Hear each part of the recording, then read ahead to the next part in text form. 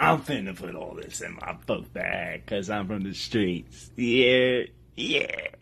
Boom, what's going on? It's your boy Ambition, and welcome to another episode of the MYFB podcast. And today with me, I have a guest where we go way, way back. When I say way back, way back, Word. high school days. So similar stomping grounds in terms of high school, and then you know, hear from this man a couple years later. He's a youth pastor. It's like what? Who shot? Okay. And over the time that I've known you, always been a positive influence in my life. I know that definitely. So much so that if you listen to episode 6 of the podcast, you understand why I am not Christian and why I'm not a churchgoer. But this man has the seal of approval, and I've told him multiple times, if ever I do decide to walk that road again, that's where I'm picking up the phone and heading. So what's going on, Beef? Slowly but surely, man. We're going to get you back in the fold. I don't know about that. Nah, man, I'm good, man. Thanks for having me on, man. Like you said, we go way back. So it's like talking to family. Let's do it. Yeah. All right. So let's talk about it, man. Just saw you, was a guest to speak at another organization. So the understanding that I have is that there's a business behind being a pastor, right? And that those are actually paid speaking engagements. So talk to me a little bit about the business behind it, and how that really works. Well, the business behind it is, and for me, it's a lot of my speaking engagements aren't just church-based. So a lot of them are, motivational, going to high schools, going to colleges, and some of them are Christian-based. Some of them are preaching engagements. So I would say that the speaking engagement world, just as a whole, man, is a different type of business because, and you would know, you do it. It's more so about connections than anything, building relationships, word of mouth. One person hear you speak, then the word travels to this person, to that person, to that person, to that person. So, for me, whenever I go into an environment, I understand that there's always someone in the room that can connect me to somebody else. So I give 100%. So I would say that that's the foundation of the business. And then it moves on financially. And then you have, your assistant that does the booking and, you know what I'm saying? Then you got certain things that you require. So, there's a lot to it, but at the foundation, at the core of it, it's really just relationships and connections. You were right when you say, I know I did it. But what my problem has been is I'm having the issue of rebranding in the field, right? It was much easier to get speaking gigs when I was clean cut, well shaven, and much less controversial. I'll be very honest with you there. Awful. Go ahead. No, go ahead. I was gonna say, what's crazy is that even in my world, like I'm not the suit and tie wearing pastor. So for me, like that was the same, I had that same issue and that same, wall that I had to break on as well. So like we come, you and I come from a place of like, we just outsiders. Like we went to school with a bunch of outsiders. Like that's just always been, we're creative. Like we went to school with the most creative people you could ever think of. So with us creatives, it naturally like seeps into what we do. And when you're a creative person, you don't fit the mold. But when you open your mouth, people know, all right, yeah, he know what he's talking about. You know what it is, and I think what would help my rebrand efforts. Mm-hmm. If I just made a demo where I didn't cuss and put out a little more stuff where I didn't cuss, but that might help a little bit. But you know what's crazy? Like, and it's funny because you and I are similar in that when I go to even churches and I say things that a lot of them will not say, I'm not going to change that because there is this notion that professionalism is what gets you to the top. And in today's day and age, it's really realism. Like realism is what makes you, and I'm not focused on getting to the top. I'm focused on making an impact to the next generation, impacting the people that I'm around, my community, so forth and so on. So in order for me to impact my generation and impact the next generation, I have to be who I am. I have to be real. I'm not going to be disrespectful, but at the same time, I have to be me. You know what? That's some of the realest That's some of the realest shit I ever heard, because Word. the truth is, I look back to a guy that's a motivational speaker now. His name's Life, right? Not sure if I shared some of his stuff with you, but I met him. We was both in the military in Okinawa back in like 2010, 2011. Yeah. And I credit what he did as far as having impact on my life as saving my life, right? Because like you mentioned, we were a bunch of weirdos in school, but we also like, I know me personally, I left Brooklyn with that black boy attitude, Yeah. that Brooklyn attitude, that chip on my shoulder. So like, bro, when I tell you I was bugging, I was wholesale bugging some days. Like I was on point, right? I was on it before anybody else was on it, and it got me in trouble a lot. And I was just angry, and I didn't have nothing to express. So when he showed me some of the ropes with just expressing myself and doing spoken word, that sort of thing, it really just kind of allowed me to just kind of crack my shell and return to being me. Yeah.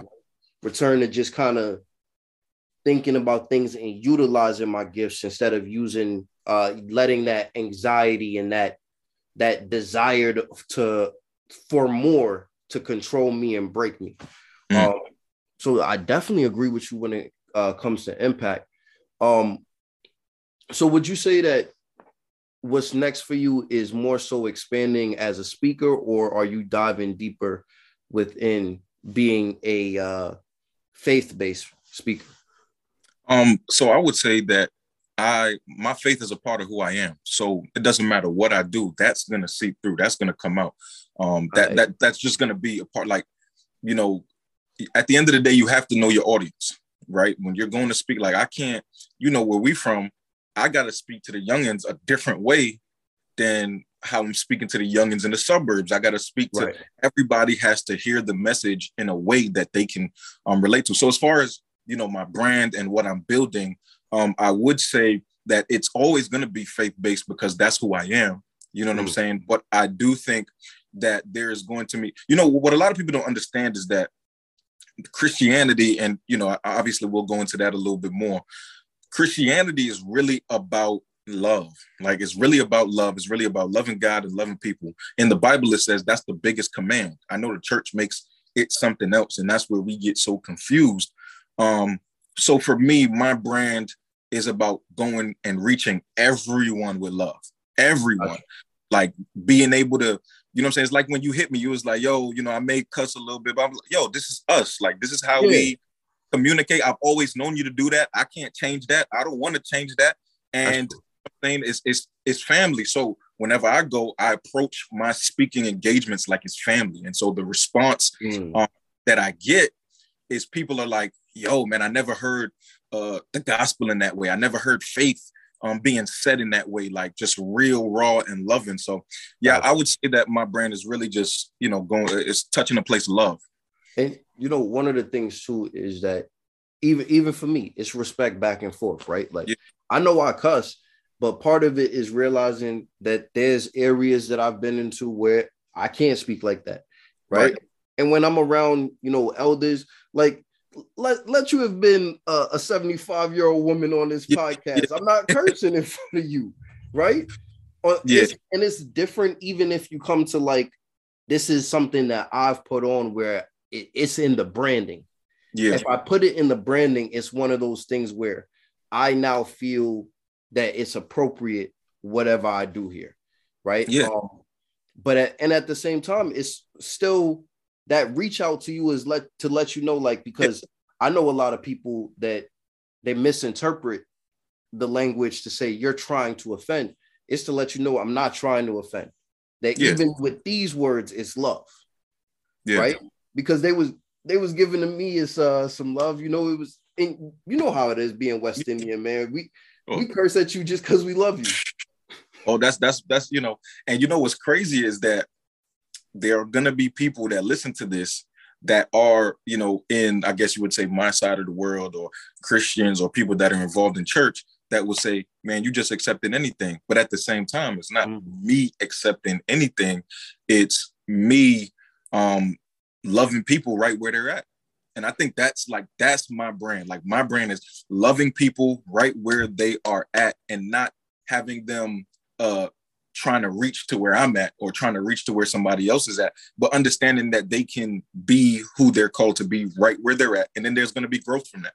You know what they may also fail to understand is that when you come into space being who you are, regardless of what the other people do, right? We come from a space where no matter how grimy somebody is, you play to the level of the most decent person in the room, right? That's how we was always taught. If everybody around is some scumbags, it's whatever. But if anybody around carries themselves with that sense of repute, you go, yo, don't do anything in front of that man because you don't want to bring him into this place. Yeah. Right. And I think if anybody go ahead and listens back, the worst thing I said in this one was shit. Right. And it's a sense of respect, right? And even with my mom might pop me because I might slip up in front of my mom every now and again. She Mom Bayesian, right? Yeah. Yeah. But you know what happened with my mom? It sometimes it's a little bit of a get back. I'll be real honest with you on this one, right? She my mom cursed a lot when I was growing up. Right. And then she got in the church, and now it's that she don't curse at all. And I've told her, you know, part of what I think she may have given up with the cursing is she's given up telling people straight as it is. Right. Because now it's like, okay, now you don't curse and you also let people do whatever the hell they want. But that's so crazy because a lot of us don't realize how many things can be inherited from our childhoods, like from our parents. So the same people doing the same things we doing is telling us not to do it at the same time. And it's like, you know, my mom has the same story. Like we grew up, she wasn't into the church like that when I was coming up. And then later on, as I got older, she got into the church. So, but they were, you know, even if they weren't in the church, they still kind of kept those morals. They still kind of kept those standards. But they wouldn't keep it for themselves. They would keep it for us. You know what I'm saying? That's why I'm a little boy in Bed-Stuy walking to church by myself. Right. So it was kind of like, you expect me to live a certain way, but you're not holding yourself accountable. So then when you get older, as a man, as a person, by the time you hit 21, you lack accountability for self because you saw the adult in the house not do the same. Yeah. I mean, and for me, it's more so just, I'll be very honest with the reason I curse, right? Mm-hmm. Part of it is the way that, you know, I've witnessed people talk growing up, but not the majority of it. The majority of it is being in the military. Everything is said in almost an offensive way to desensitize you to the fact that if something does go down, I'm not going to be talking to you nice. I'm not going to say, can you please go get the medic? I'm going to say, go get the fucking medic. Right? There's a sense of urgency there, right? Where you got to understand it's not a disrespect thing. It's an urgency thing. And what I did was, you know, I got the ability to watch my weirdo, artistic, creative ass, watch people get really creative with their language, right? And what people would call a sign of ignorance. There was a guy that I knew, he immensely smart. He was one of our instructors when I was going through this school, and he'd curse. And this is where it goes a little bit off, and it may sound like vulgarity to somebody. Yeah. But he'll say something like, he'll teach you the thing. Let's say he was teaching you how to crimp a Cat5 cable, which comes with, you know, this intricacies. You got to understand wiring and all this. And he'll explain it to you. And then he goes, no, put the fuck in the fuck shit. And everybody understood it. So what my stance was now I'm taking some of those idioms and some of those terms that we learned. Yeah. It was, oh, well, you curse like this because you don't have the words or you're ignorant. And I'm going, no, that was really creative what he just did. Yeah. Use 2 words to convey what he meant, and we all understood it, and nobody had any questions. And if he used any other words, we would have had questions. Yeah. Right? I think that's dope. That's dope because I think he not only did he display his frustration well, I think it was a sign of emotional awareness because when you're aware of the situation, especially as a Black man in America, sometimes you have to be stern. You have to raise your voice. You have to, like, some people don't mean, like, I'll give you a story. My wife was giving birth to one of our kids because we got mad kids. She was giving birth to one of our kids, and I could tell that the baby was coming. And the doctor's like, no, you know what I'm saying? It's early. You know what I'm saying? They're really just being chill about it. And my wife is going crazy. Like, she's hysterical. Like, it's like you could tell she's in pain. And I know my wife's body. We've done this before. So I know that she's getting ready to give birth. You know, so then after a few minutes, you know, after a few moments, they come, they open her legs, and they like, oh, the baby is about to be out of here. And so I'm, you know what I'm saying? They only came because I was really pressing them. Right. Another time, you know, they do the epidural shots sometimes before the baby comes out. If your wife or your partner doesn't go natural, they'll give you a numbing shot. She got the numbing shot, but they were trying to get me to get out the room while they said it was a sterile process. Only the patient can be in the room. I said, throw a robe on me and I'm staying right here. You know what I'm saying? Like, I had to let them understand, like, throw a robe on me. I'm staying right here. I'll put a mask on. I'll put a gown on. I'll put the little head thing on. I'm staying right here. And I wasn't moving until they gave me what I needed so that I could make sure and ensure that they were treating my wife's body the right way. So I feel like for me, it was a sign of I needed to be emotionally aware of the situation as a Black man, knowing that at any moment they could do anything to my wife. I don't trust the medical system here in America at all. They could do anything to my wife, and I needed to make sure that she felt protected and cared for as a man. So, you know, sometimes you got to be stern. And that's exactly what it is. There's a time and a place for everything. Facts. And that's really what I guess my understanding in life is for these things. All right, so let's talk about it, man. You within the speaking business, right? Mm-hmm. We talk about it a little bit. There's you got to send out a whole bunch of emails. I'm not sure how much. I know you mentioned that you do everything based on connections, but is there a reaching out? Are you reaching out to any organizations? Is there any sort of campaigning or marketing on your behalf as a speaker, or is it more so flow? What is your secret sauce for getting gigs? For me, it's because it's crazy because, like, this whole year I've been booked up like crazy. Like, I've been booked the whole summer, fall. Like, now I'm starting to kind of like wind down, and then I'm back at it. January in Trinidad, and then February somewhere else, and then March I'm in Alaska. It's crazy. They fly you out. Yeah. But for me, like, you know what's crazy? I don't do any reaching out, any promo, any like it just, you know, I was doing it for years. So, you know, people are just coming and coming and coming and coming and coming. Now I've built up, like, I know, okay, this year I've done this conference. They probably gonna call me again. They're gonna call me again and again and again every year for that same conference. Gotcha.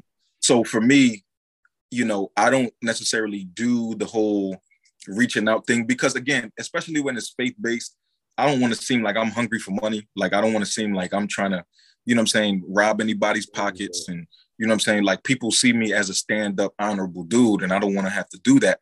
But when we do get into those negotiations, when we do talk, you know what I'm saying, my assistant is very professional with them. She's very, you know what I'm saying, she's very detailed, and she's, you know, laying out everything that we need, everything that, you know, I'm low maintenance, but, you know, we got to make sure that everything is set in stone.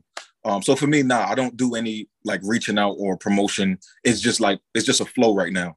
Man, I can tell you on the other hand, right? When you start and it's when you start and it's not faith-based or it's not a part of any organization, and you have to go out and you start looking for those conferences. For me, man, I was hustling, right? And sometimes it pans out, sometimes it doesn't pan out. It gets to the point where I go back to the drawing board. I got to rework a demo. And then you got to go back and see who's hiring who, right? Did this person hire this person one year? Maybe they don't want them back for this conference. They're going to want somebody new. Let me see if I can slide my name in there. So I like the fact that you said that it's much more passive. And I think that's really what I've been doing with the podcast, is saying, look, yeah. What I really care about is impacting people and impacting lives. Facts. And I don't got to hustle to get to nobody's stage for that.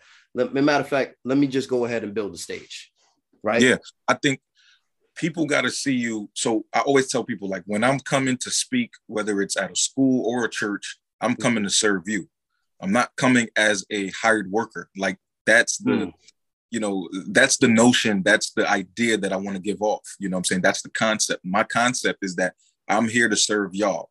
So as you're asking me, hey, what do you need? I'm also asking you, what do you need? You know what I'm saying? Is there anything I need to know? Is there anything you need me to do? I'm just making sure I'm throwing myself out there as a servant, as somebody that's here to serve y'all, because y'all invited me to serve a purpose, not just here to speak and to show my brand. I'm here to serve a purpose. Most conferences, a lot of people don't understand.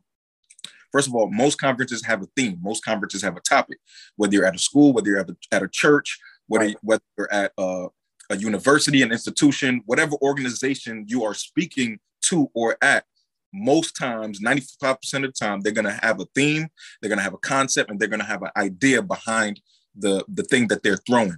You want to make sure that you're serving that purpose. You want to make sure that you're serving that concept and idea.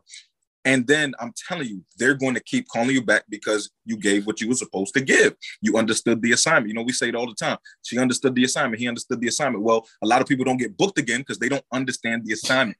They spend 20 to 30 to 40 minutes just talking about themselves, talking about their brand, making themselves look good, as opposed to serving the cause. Oh, you must have been listening to episode 5 where we talked about people and their personal brands, right? So people get so caught up with their personal brands, they forget that if you're a speaker, if you're a coach, if you're whatever, that this is about adding value and sharing value. So you should know what you're doing for the audience. So, man, thank you for sharing that. That was definitely on point. All right. So what tips do you have for anyone who is looking to get into the speaking industry? Maybe they're faith-based, maybe they're not faith-based. What advice do you have for them? I mean, you got to find something that you really care about talking about. You got to find something that you really care about. And it has to be something that serves someone bigger than you or something bigger than you.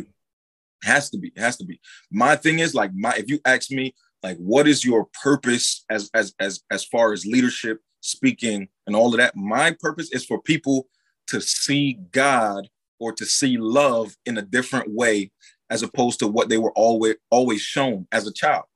So when people come around me and they hear me talk about therapy, they hear me talk about things that aren't really talked about in the church, and I say stuff like, you can still love God and still go to therapy. Like, you can still, you know what I'm saying, go to church, but still, you know what I'm saying, go here and make sure that, your body's right, make sure your mind is right. You know what I'm saying? Like, so for me, like, my whole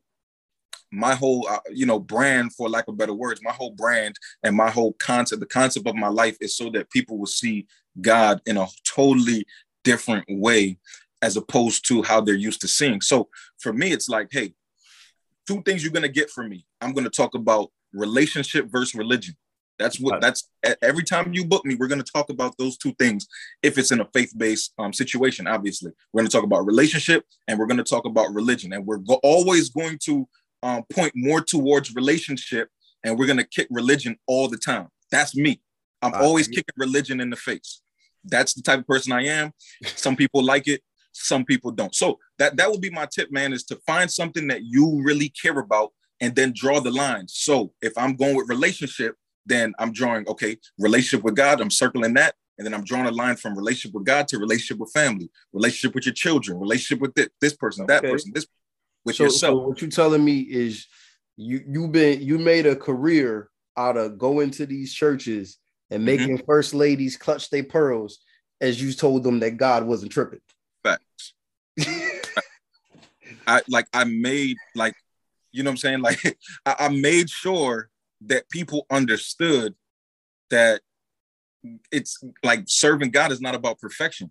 People hate that. People hate when I talk about that, because, like, if you look in the Bible says his grace is sufficient, which means that we were created to be imperfect to need him. So if we were created to be imperfect to need him, that means there will always be something wrong with you. Man. You're always going to have a situation that's going to mess with you. There's always going to be some type of problem in your life that's going to lead you back to grace. So that's my message. You know what? You said some things that really hit on with me. And I think this is why a lot of us really can't find our way back into the church. And why the reason I say that is the places that have been the closest to convincing me is, you know, I went to church with my one of my best friends, right? Yeah. My guy, and this was a church down south. And you know, we started wrestling after the service. I was like, he's like, yo, be careful, man. I got that on me. I was like, yeah, we just came out of church. Right. Said, yeah, he said, I go nowhere without it. And he was talking to me. He said, the pastor put me to the side one day, and you know, he said, look, he told Peter that you'll die by the sword. He didn't tell him give up the sword. He just make your decision. So I said, man, that's it's interesting because another thing that this man said to me pointed to the reason why I know that it was not pushed on, right? And it's truth out of season bears no fruit, right? And I've saved that as one of my favorite sayings where it's like, if you're not ready to give up something, you're just not going to give it up. So I say all that to segue into, has it always been Shaq is love and God is love and all of that? Or, you know, let's go back to, you know, how we know each other. We both know we know each other as young, angry black men, right? So what type of things have you gone through in that phase of your life that some people may look at you and go, maybe that's a little bit controversial for where you're at now?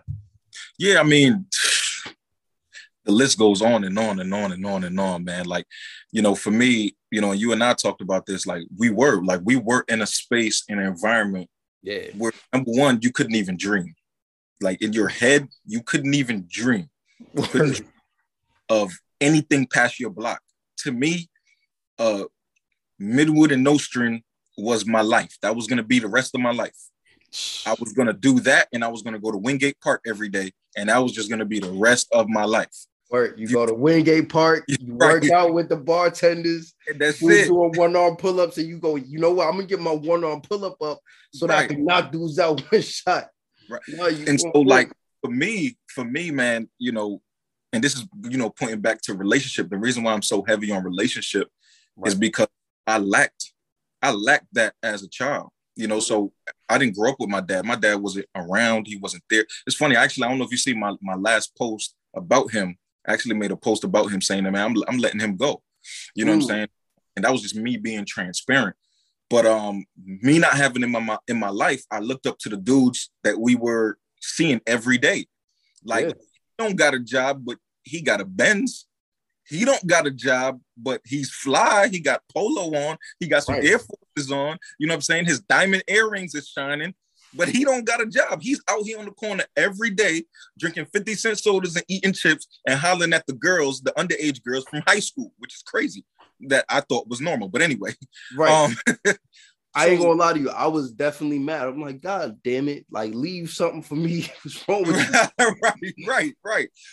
So for me, I kind of gravitated towards the street side of things because I didn't have that, you know. So, you know, there was a moment where, you know, I jumped into the Crip situation, did that for a little bit and, you know, didn't do nothing too crazy, but I had, to me, at least I had men saying that they're proud of me. I never got that, felt that. Listen, you know what I'm saying? So even if I'm doing something wrong, even if I'm wilding, even if I'm saying stuff I'm not supposed to say, at least these dudes is proud of me. You feel what I'm saying? Bro, at the end of episode 6 of the podcast, my mom came back around to me because she listened to it. And she asked me, she goes, you always talked about joining this gang. You always talked about, you know, being blood and doing this, like you're proud of it. Or is that something you're proud of? And I was real honest with her. I was like, yeah, Ma, that was the first time that I really felt accepted by people. You get what I'm saying? And I think a lot of people really take that for granted because, you know, look past the fact that I did that, look past what you think it means. That little bit of investment, that little bit of emotional investment from other brothers saying that I'm proud of you. And then them coming around and also being like, yo, you the smart one. Go ahead and get on the fuck out of here. Like, bro, that put a battery in my back. Yeah. And a lot of people don't understand. A lot of people don't understand. I tell people this all the time. The smartest person I ever met wasn't in a board meeting. It wasn't in a room full of scholars. It wasn't in a classroom. It wasn't in a church. It wasn't like the smartest people I've ever met were people that was sitting on the steps, drinking a 40, smoking some weed, and probably doing things they should not have been doing. Like those are some of the smartest people I've ever met in my life. And I probably wouldn't be who I am without those conversations. Saying the wildest, most prolific shit that you've ever heard. Right? Facts, yo. You know what? I had to tell one of our brothers, right? Because he was worried about how he was doing it because he went back to that life, right? And he told me, he was like, yo, I used to go up, wake up in the morning, I grab my cup of coffee, right? I got my blunt so people know I'm outside and I'm sipping my coffee as I'm smoking my blunt. And I told him, I was like, yo, not for nothing, you do the same exact thing that these dudes in these boardrooms do. Facts. Right? They have the same routine. Same routine. And they doing it for the same reason you doing it. When you doing it, you said what you doing. Oh, you got your ear to the ground. You outside early, so you seeing who moving what and what information is flowing. They're doing the same thing, right? And I say, yo, if you think those people is more intelligent than you, I work with them. They're not. Right. They're not. They're not. Half of them, they wouldn't know, bro. They wouldn't know what to do with a dime bag, much less, you know what I'm saying? Like, they wouldn't know what to do with that. They'll look at it and be like, what do I do with this other than smoke it? Right. And I think there's a lot of fear that brothers have about getting into business. Listen, you know math and you know how to read about a fifth grade education, you could work in corporate America. Facts. I wouldn't lie to people about this, right? Yeah. You about a 6th to 5th grade education. If you can read that well, you can do almost anything. It's two things, man. You gotta be able to dream it, but then a lot of people from where we're from, the only thing that corporate America has is you got to change for it. You got to change for it. Like you got to be able to look a certain way, be a certain way, bro. I can't remember. I think for the last 10 years of my life, I probably only wore a suit maybe 3 to 4 times. But that's changed recently, bro. That's since changed. Like California actually has a law that says they can't discriminate you against you on drugs, right? On what your hair you got going on with your hair. A lot of these interviews are now happening online, so all you need is a good internet connection, right? Yeah. There's opportunities right now for a brother could sit in Brooklyn, go on the Google certification, do all of that, and then start looking for remote jobs and sit right there in his house and make 6 figures. And crazy. That's the world that we live in now. So my thing is the opportunity is open, right? How long are we gonna say that, you know, it's easier to take the chances we be taking? Why is it easier to take these young Dolph chances, right? Like, why is it easy to take these Blicky chances and these drill chances than it is to just ask a motherfucker for some money for some exchange of services? Like, what are you afraid of? The no? Yeah. I don't even think it's the no. I don't even think a lot of these dudes know that the yes or the no is available. It's the education. It's the information behind it. Like, think about, like, I live near a city named Petersburg. Petersburg was the first Black settlement in the state of Virginia. Gotcha. Right now, median income for the city of Petersburg is between $25,000 and $30,000. It's the hood. It's the hood. Yeah. Like, do you know that there was a report that got sent to me and I can't remember the exact number, but there was a large percentage of people that don't even have internet in Petersburg. Like a large percentage of people that can't afford internet, bro. Wow. Like when we got to understand, like in the hood, like these are people that are fighting for their lives every day. These are people. What I'm talking about. I'm talking about the brother I'm talking about the dudes that's going every couple weeks, going around collecting money for Zah, right? Yeah. I'm talking about brothers that's tithing for Zah. I'm not talking about, you get what I mean? Yeah, but I feel like a lot of them, they haven't been able to dream past that. Like they just haven't been able to dream past that. So it's going to take people.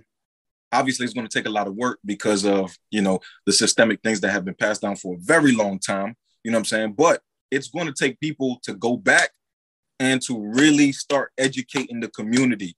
It's going to take people to find like people that you can mentor, find people that you can put under your wing and say, yo, man, this is what you need to do. This is what you need to do. This is what we need to do.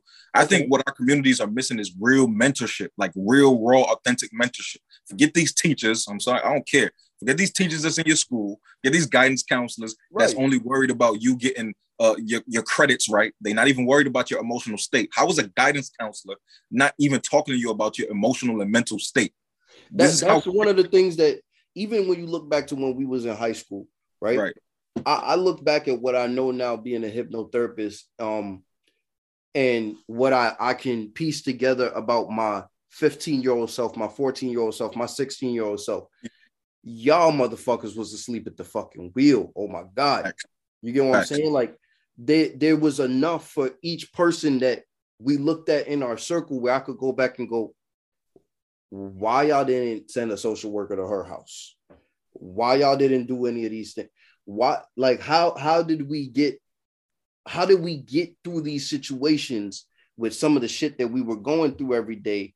Right. And now we can look at it and say, okay, well, gentrification is happening. Yeah. People is literally sitting on their stoop across from the projects drinking smoothies, right? Walking their dogs. Feeling comfortable. That's what's going on right now. Do you think that there's a benefit that comes along with that, to where now brothers that are right there in those projects can look across and see them smoking, drinking smoothies and go, well, maybe I could get a smoothie too? Do you think that's maybe a benefit to gentrification? Nah, there's no benefit to gentrification, because you could get a smoothie too, but you ain't gonna get hired at the smoothie shop. So there's no benefit to it. Like dudes they brought a Chick-fil-A to Brooklyn and they didn't hire nobody from Brooklyn. So where the fuck did they get the workers for the Chick-fil-A? Away from Kentucky or wherever they got them from, trained them, brought them over here, obviously gave them some bread to live in the city, nice city living. Get the fuck out of here. I'm dead serious, bro. Bro, you telling me they had people frying chicken, making living wage in Brooklyn? One thing I'm gonna tell you about Chick-fil-A, as much as they be wilding with that, they know how to do business. Like they know. Chick-fil-A, first of all, you go into any Chick-fil-A, you're gonna get served in like 2 minutes. No, but what I'm saying, that's some real Machiavelli Prince shit that they did. Crazy, bro. It's crazy. So what they do is, like, I got a friend that was a regular manager for Chick-fil-A, and she would get flown out all over the country to train people. Like Chick-fil-A is like that. Like I respect them because they really move like a business. Business. You know what? But you say Chick-fil-A, we thinking McDonald's, we thinking Kentucky. That's what I'm saying. That's what I'm saying. Like we think in our head, we thinking the regular hood Popeyes up the street. Like ain't no way. But then there's also the other end of that, right? Yeah. Hove comes in, he drops Barclay. Tons of brothers working at Barclay. Tons of jobs came in from that. I wouldn't necessarily call that gentrification. I would, he's from there. You know what I'm saying? He sold his steaks as soon as he made his money. Come on, man. I think he sold his steaks as soon as he realized that there was no money. Like it was never going to be able to compete with the Garden. Like it was like, I feel like they really thought that it would, but like people go to Brooklyn Nets games. Nobody's really a Brooklyn Nets fan. No, I think that the real money in Barclay was the music anyway, right? Facts. It's that wave where you had, 6ix9ine, Casanova, like all of these dudes is popping. right? And now Brooklyn always has a wave of popular artists that can pack out those stadiums. I thought that was the route he was going to go. I think it definitely gave a lot of people, because I know a lot of people that started working there. A lot of people got jobs there, but I wouldn't necessarily call it gentrification. What I would say is, I do think that how people moved around it was gentrification. Like, a lot of people saw opportunity. I know, white people call it opportunity zones, which is crazy. They call it opportunity zones, but it's gentrification. But they saw a lot of these opportunities. They saw this. There was going to be this massive stadium that was coming to Brooklyn. Brooklyn's already a place of bread, already a place of money. You know what I'm saying? One of the biggest markets in the country. Right. So they were like, okay, now you see the Barclays happening. Once the Barclays was getting built, all these other stuff was getting built around it. So it wasn't just the Barclays that was getting built. It was all these other buildings and businesses and franchises that was getting built around it. So I think the gentrification came surrounding that. I do think that the Barclays started it, though. Okay. All right. So in terms of solution, you said one of the things that you think we need to return to is this true mentorship. I think there's another route for us, right? And I think it's part of the reason that I'm setting up some of the things that I set up. I think setting up these online course academies where people can go to get the education, and then coming back around from the back end in the future, what I would like to do is actually have yearly scholarships. So 2022 is probably the first year that I'll have a scholarship going. And this is where we just, we push out free courses, and I'm going to be targeting high school seniors and high school juniors. Yeah. Right. I think there needs to be more programs like that. Even when there's a program like what you have where, what you do is speak. Yeah. Is there a course attached to that? Is there exercises attached to what you do? Is there a way that it can be monetized where it's fair for you, but we still get that information to the people that need to get it that may not receive it? I think that's really where it comes to, being business owners. We owe it to some of these causes that we believe in to be a little bit more strategic about how we do business. Sure. And I think you're absolutely right. Again, anything that we create, anything that we build, we can create a good infrastructure within it. We can create a good system, a good strategy that, enhances the community and has a lot of good things and positive things in it. I do think that in order for people to get connected with that, we have to get these kids to see themselves as bigger than rappers, bigger than basketball players. We have to get them to dream. When a kid, like, when I started to really dream, it wasn't until I left New York, I really started to dream. And when I really started to dream, I thought to myself, man, if I could think it, I could really do it. Because if I could think it, I wasn't able to think this before, but now I could think it. You feel what I'm saying? So I think being able to, the city, obviously we can't control what the city does, but we do need to put pressure on the cities. We do need to put pressure on city councilmen. We do need to put pressure on the school board to hire people that will help these kids dream. Stop hiring people that will keep these kids limited. Stop hiring people that would that don't understand these kids. You know what I'm saying? Stop hiring people in the community that ain't even from the community. They coming into the school in Flatbush and they live in Jersey. They live in Bloomfield. I don't understand that. I don't understand that.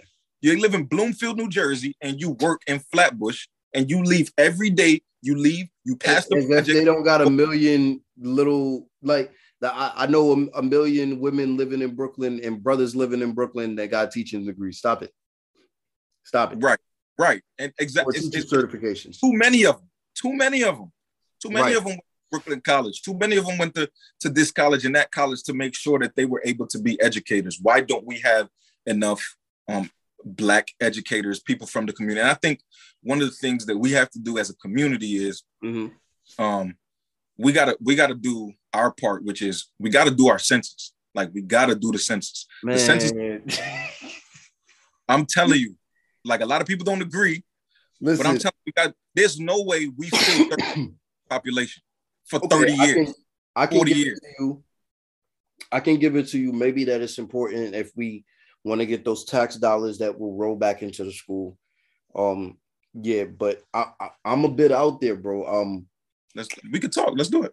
I, the way I think it should be is I really do think that we got to start identifying where the gap in education is for our children, and we got to start making that a marketable program to get inside every house, right? Like this is it's starting to get a little bit redundant to me, the things that we say that our people don't have access to, and then we see our people not paying rent but wearing Balenciagas. Like I'm not taking, like, I'm not giving nobody no passes on this one. There needs to be full accountability. If your child got a phone, that means they can learn something on this phone, right? And if you are I don't give a fuck where you are having a rough time at. If you have access to the internet, it's no reason you shouldn't be taking a shot when it comes to some of these internet businesses. It's no reason you shouldn't be taking a shot when it comes to learning the information. I'm personally tired of us, right? Our generation now, because now we got kids and we talk about, oh, well, they didn't teach us how to do credit in school. They didn't teach us how to do taxes in school. They didn't teach us how to buy houses. Okay, so you know all of those things? I need y'all to sit y'all asses down and talk about the process of buying a house and record that, and then talk to your kids about it when they reach those ages, when they reach 15, 16, 17. There's too much of us not giving the attention, care, and effort to our kids, and then talking about we don't know, and that's bullshit. Like, and we know it's bullshit because those lessons can be echoed, right, on what needs to be done. A crackhead could tell you what the fuck need to be done. Facts.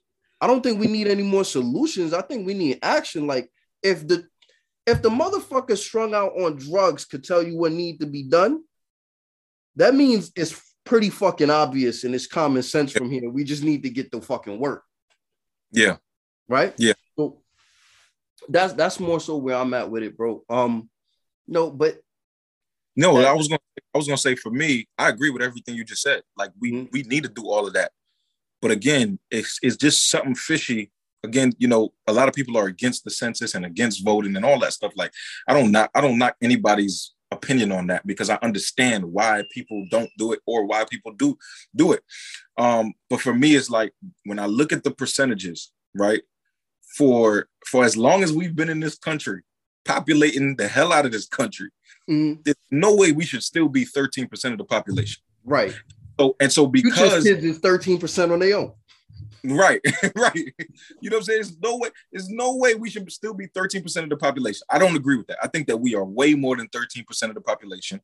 I do think when you break that down from a county perspective, city perspective, town perspective, then it looks even more crazier, because if we're only 13% of the population, then you get to go into a city and say, okay, there's 70% white people here and 30% Black, Hispanic in this community. So now we're going to hear the voices of these people because they're the majority. And I think that they intend to keep it that way so that the voice of the majority is louder and heard. And the numbers are, you know, politicians always talk about numbers. Well, your numbers and your ratings are always going to be up if the majority is skewed. Okay. So if we can't go this deep, I'm thankful that I invited the right brother on this podcast. Let's do it. All right. I don't think we should be doing none of that. I don't think we should be wasting our time with voting, no census, and none of that. I think we should be investing all of our efforts in creating large companies that roll up and do profit sharing amongst each other, because then we can afford some lobbyists, right? Because I don't believe that people actually hold any sort of control in this country, because why the fuck would 100% of the nation, or even 51% of the nation, vote to have some of these things regulated that we still have regulated? Why would you vote to have pills that kill you before they save what the fuck they're supposed to save you from? So that leads me to believe who is running this country is the people with the most financial backing, and they hire lobbyists, and lobbyists get into the ear of the people that we elect. So I think we do a great job to get the people elected, but I don't think it matters what color the spinning top is. Yeah. You get what I mean? It's going to spin in the direction of the hand that turns it, and the hand got some money. Yeah. Well, I think here's the problem that we have in our community. We have a problem. Like, we think we got to choose either or. Like, you can do what you said and still do the other thing, right? Definitely. So it don't take much time just to write down how many people live in your house. That takes 20 seconds. Literally 20 seconds. But then I gotta tell no, bro. I'm not telling the people, the government, how many people live in my house. I don't know what they want to do. I don't trust them. No, I listen, I get that. That's me. I always say I get why people don't trust it. I don't trust it. Right. I don't. Everything in this life, especially in this country, everything is a risk. Right. Like they know how many people we got in the, like, they know. Yeah, nah. We got phones. We got, like, come on. If they wanted to find us, they could find us. I broke that down to somebody already. You don't this when you get with conspiracy theorists, which I think they're interesting as fuck, but there's conversations about the mark of the beast, and I go, you don't need no mark of the beast. They don't need to put no chip in you. You walk around with this motherfucker all day. Right? They don't need that right now. They don't need it. They got chips in your car. You can't know nobody, and they don't know. Okay. That's what I say. Like, so listen, for me, I think, we do need to, financial freedom is our solution. Period. Right. Like, financial freedom is our solution. At the same time, law and government has to be a part of our list. Like, that has to be important to us, because, like, the influence, it don't matter. Like, think about it. 100 of us could be millionaires today. Right. Matter of fact, 100 of us could have $100 million today, and we still won't be the majority of rich people, of people that have $100 million. Now, go ahead. This is, I got a mitigating factor for that. Don't worry. Go ahead. What we got to do is we got to stop setting up businesses that only target us to get money from. Right. We got to set up businesses that ask everybody for money. You've never seen an economy in the world work without reaching out for other people's money. So if we say that the black GDP or the black domestic gross buying power is $2 trillion, everybody was like, oh, $2 trillion, $2 trillion. You want to know what my capitalistic minded black ass did? Because I'm influenced by people like we talked about earlier that want to know where the real money is. I said, if we got $2 trillion, how much money they got? Right. You leaving 30 trillion on the table to chase two? It's not just about what we get, and we want to know what they got. Exactly. So I've been listen. I'm gonna say it right now, and I'm probably gonna pull this out as a clip. I am begging one of these smooth, pretty, nice-skinned black women to put out a shea butter product and just kind of insinuate to other people with less melanin in their skin that this is an age-defying product. That's all I'm asking you to do. That's all I'm asking you to do. I'm asking you to set up your product so that you can sell to everybody, right? Because Susan or Karen might want to stop the wrinkles from coming in. No, and she should pay for that. They gotta want to stop the wrinkles from coming in. And they gotta pay for that. You right. We know she not built to age young. That's all I'm saying.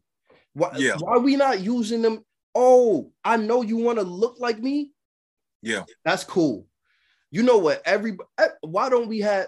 Listen, I reached out to our brother. You know who I'm talking about, Big Ape, right? Yeah. Right. He doing all his workouts. Yo, bro, get a workout video together. I will put that on my online course academy. Right? Because who don't want to look like you? Right. Everybody want to look like you when you in shape as a black man. They swear that it's the best shape that anybody could be in. Right? So it's market that. Yeah, I agree. Market it. Yeah, I agree that we have to do a better job of marketing, promotion, understanding the system. understanding, carrying over the hustlers mentality from the streets into the real world, into the communities. But again, I think that it's not going to happen overnight. And I think it's going to happen more than one way. I think there isn't just one solution. It has to be more than one way. So while I understand people don't want to vote, I get it. People don't want to do the census. People don't want to do all of that stuff. I get it. I understand it. I empathize with it. I do think that our voices have to be heard in all aspects of this of this side of things. You get what I'm saying? Our voices have to be heard. And people think forget, it's not just about the president. It's about your school board. It's about your sheriff. It's about your city council members. You feel what I'm saying? These are the people that actually, your governor, these are the people that make your laws in your town, in your area. We definitely agree on that one, right? I do think that if you do have the right to vote, that you should definitely vote for your sheriff, right? You should figure out as much of the local stuff around you, because you need to understand how these people are operating, right? Right. And this could mean something for your business, right? Right. Sheriffs Absolutely. and all of these people, they want to get reelected. Right. Right. So, for example, for me with my podcast, I could take a bit of my promotion budget, and let's say I want to promote within my local area for the next 6 months to a year. By the time year 2 comes around, I'll just need to go over to whoever's doing the elections and go, hey, I have this much of your market listening to me, and this is their age and their demographics. Absolutely. Right? You got to come on here and talk about the things that I want to talk about. And this is how people don't understand, even with you being on social media, you're building these platforms. You got to, that's what I'm saying. You're saying the same thing to Cardi B. There's a reason that people was listening when she was talking about her taxes.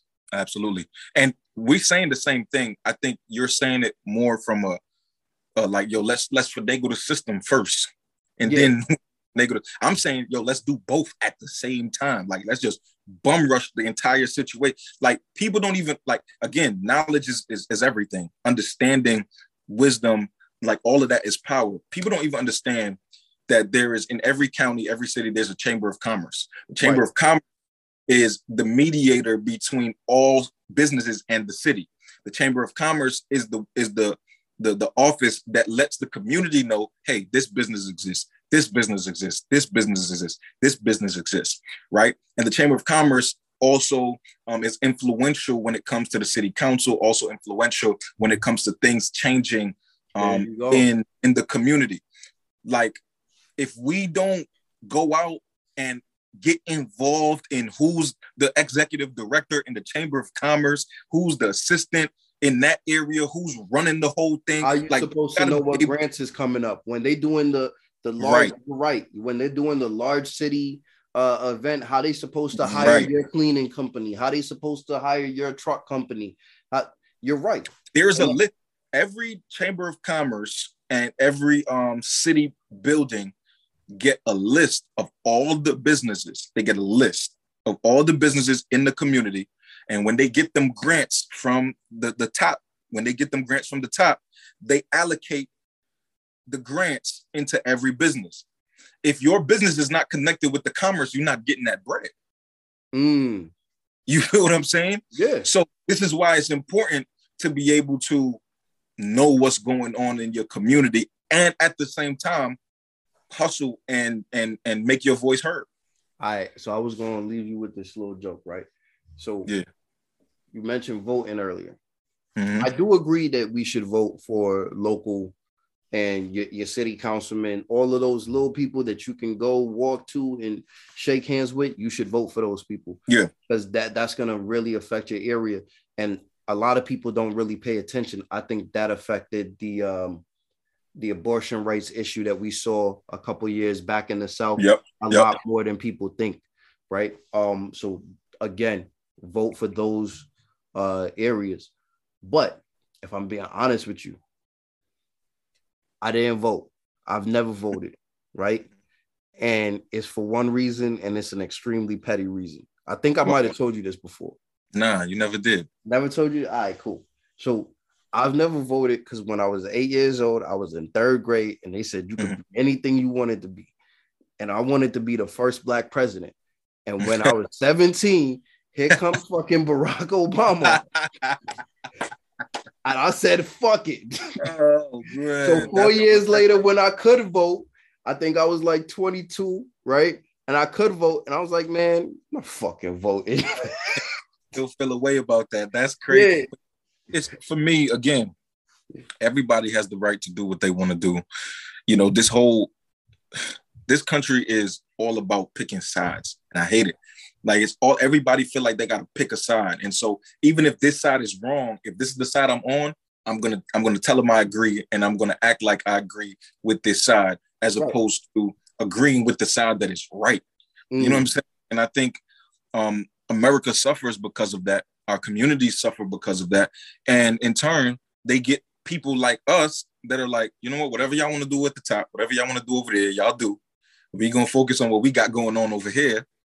And it eventually is going to bring us to a place where, yeah, our kids are growing, and yeah, our kids are, you know, impacted by what we do. But then, like, what do we want to leave our communities with, though? Like, what do we want to leave the next generation of kids that aren't our kids coming up? I want to leave them with, number one, the tools, and number two, the actual system that I see influencing that system, right? City councilmen talk about money. All of these politicians talk about money. Majority of their conversations is about money and how to spend money and how to invest money and where we're going to spend this money and where would it look good to spend this money? Where would people like us to spend this money? So the only thing that I see really giving you true impact and true power in this country is understanding business, understanding deals, being able to negotiate. Yeah. Like we've been saying, you know, if I've been blessed to come up around hustlers that showed me some shit and really taught me how to talk, right? Like if I've been blessed enough to get away with playing arcade games in Yakuza fucking hangouts and hustling other people for money in the fucking arcade, that's a fucking Yakuza hangout. If I've been so blessed with some of those opportunities, how can I use those skills not nefariously, not ignorantly like has been done in the past, but how can I use that within my business? How can I teach people how to negotiate? How can I teach people how to make sales? How can I teach them how to convert business? And then when we are ready, when we are that powerhouse, when we are $1 million, and I don't even think it takes $1 million. I think you're making $50,000, go down to your chamber of commerce and start getting involved, right? But when you are ready to move out, step into the room as somebody that somebody must take serious, right? Because you're not going to step with just you. When you step with a business, I do believe you step saying, look, my business services this many people, this accounts for this many dollars that come in from people within your city. People are purchasing this product. You either gotta, it's really a situation where they gotta get down and lay down. If people are already spending money with you, they want that money. Yeah, and you gotta know, like you said, knowing people don't understand, knowing how to talk is so important. Knowing how to communicate, knowing how to express yourself and explain yourself thoroughly is very important.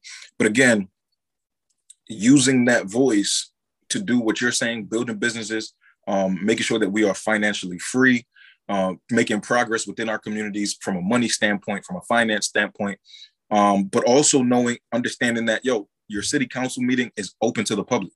It's open. Every city meeting in America is open to the public. You can go and you can talk. If nobody goes, these guys get to just talk about whatever they want to talk about. And guess what happens? When they approve the 30th Dollar General in your community and you don't get a chance to say, hold up, we got enough of these already. What about putting this in this and this in there?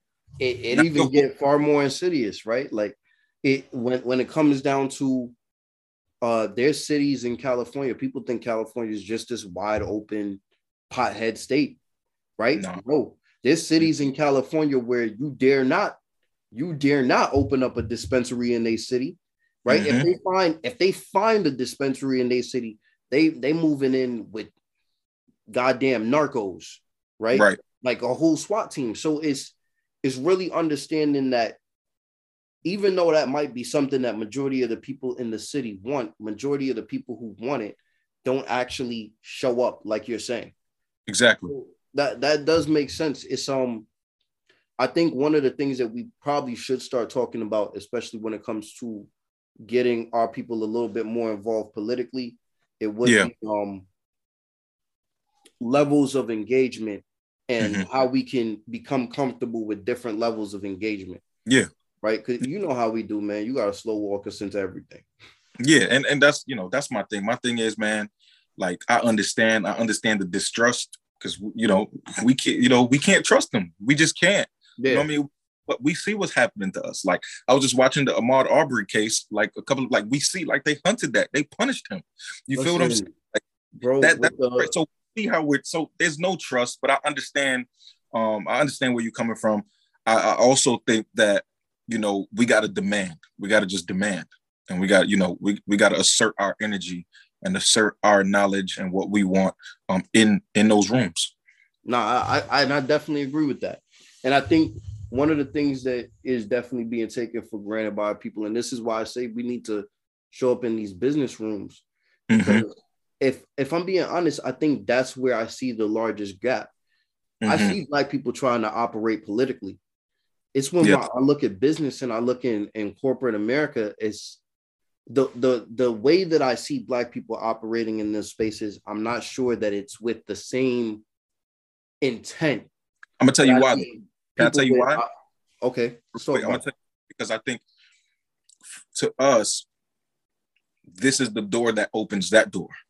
Right? The political door, getting the right people to establish the certain laws and establish certain, you know, things in the community, then we can do. So a lot of us think, not me, but I'm saying a lot of people think, okay, once we get in here, then we're able to function over here. We got to deal with this first. We got to make sure that, you know, laws and this and this and that, you know, because again, there are certain laws that have changed that have made business easier for us as a people. Right.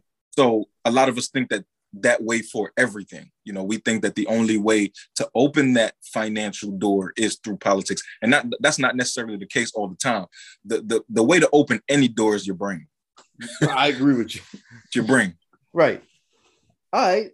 So in the spirit of wrapping it up, what would you leave the people with as a speaker? You know, no pressure, just expecting a real powerful closer. Yeah, I would say, you know, process is everything. You know, everybody has a destiny. Everybody has a purpose. Everybody has a goal.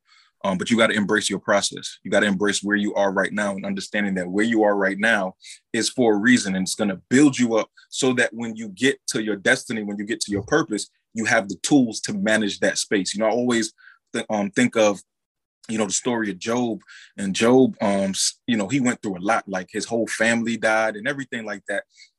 But, you know, at the end of that scripture, Job said, when I'm done with all of this, I'm going to come out as pure gold. And I think about the steps to gold. You know, the first step is, you know, that purification, that separation process where they take the gold and they have to separate it from the waste rock. So the first thing you have to think of, what am I attached to that's causing my value to go down? What am I connected with that's causing my value to decrease? And then it goes through the purification process where it goes through the fire. The second thing you have to ask yourself is, how do I embrace the hardships of life and turn it into a positive? Because everybody's going to go through the fire. And then when they pull it out, they shine it and they make sure that it's valuable to be used. So if you're going through something right now, if you're going through a hardship, that hardship may be the book that you need to get to where you need to get to. That hardship may be the speaking engagement, maybe the door for the speaking engagement or the business. If you know your skin's breaking out, you may need to just make a cream that helps your skin and helps others. So I think process is everything, and don't despise where you are right now because it's a part of your journey, your story, and your story is going to impact somebody. So love yours, and you know, and be loved. Let's go. He understood the assignment. That's what we should say right there. All right, y'all. Kobe great.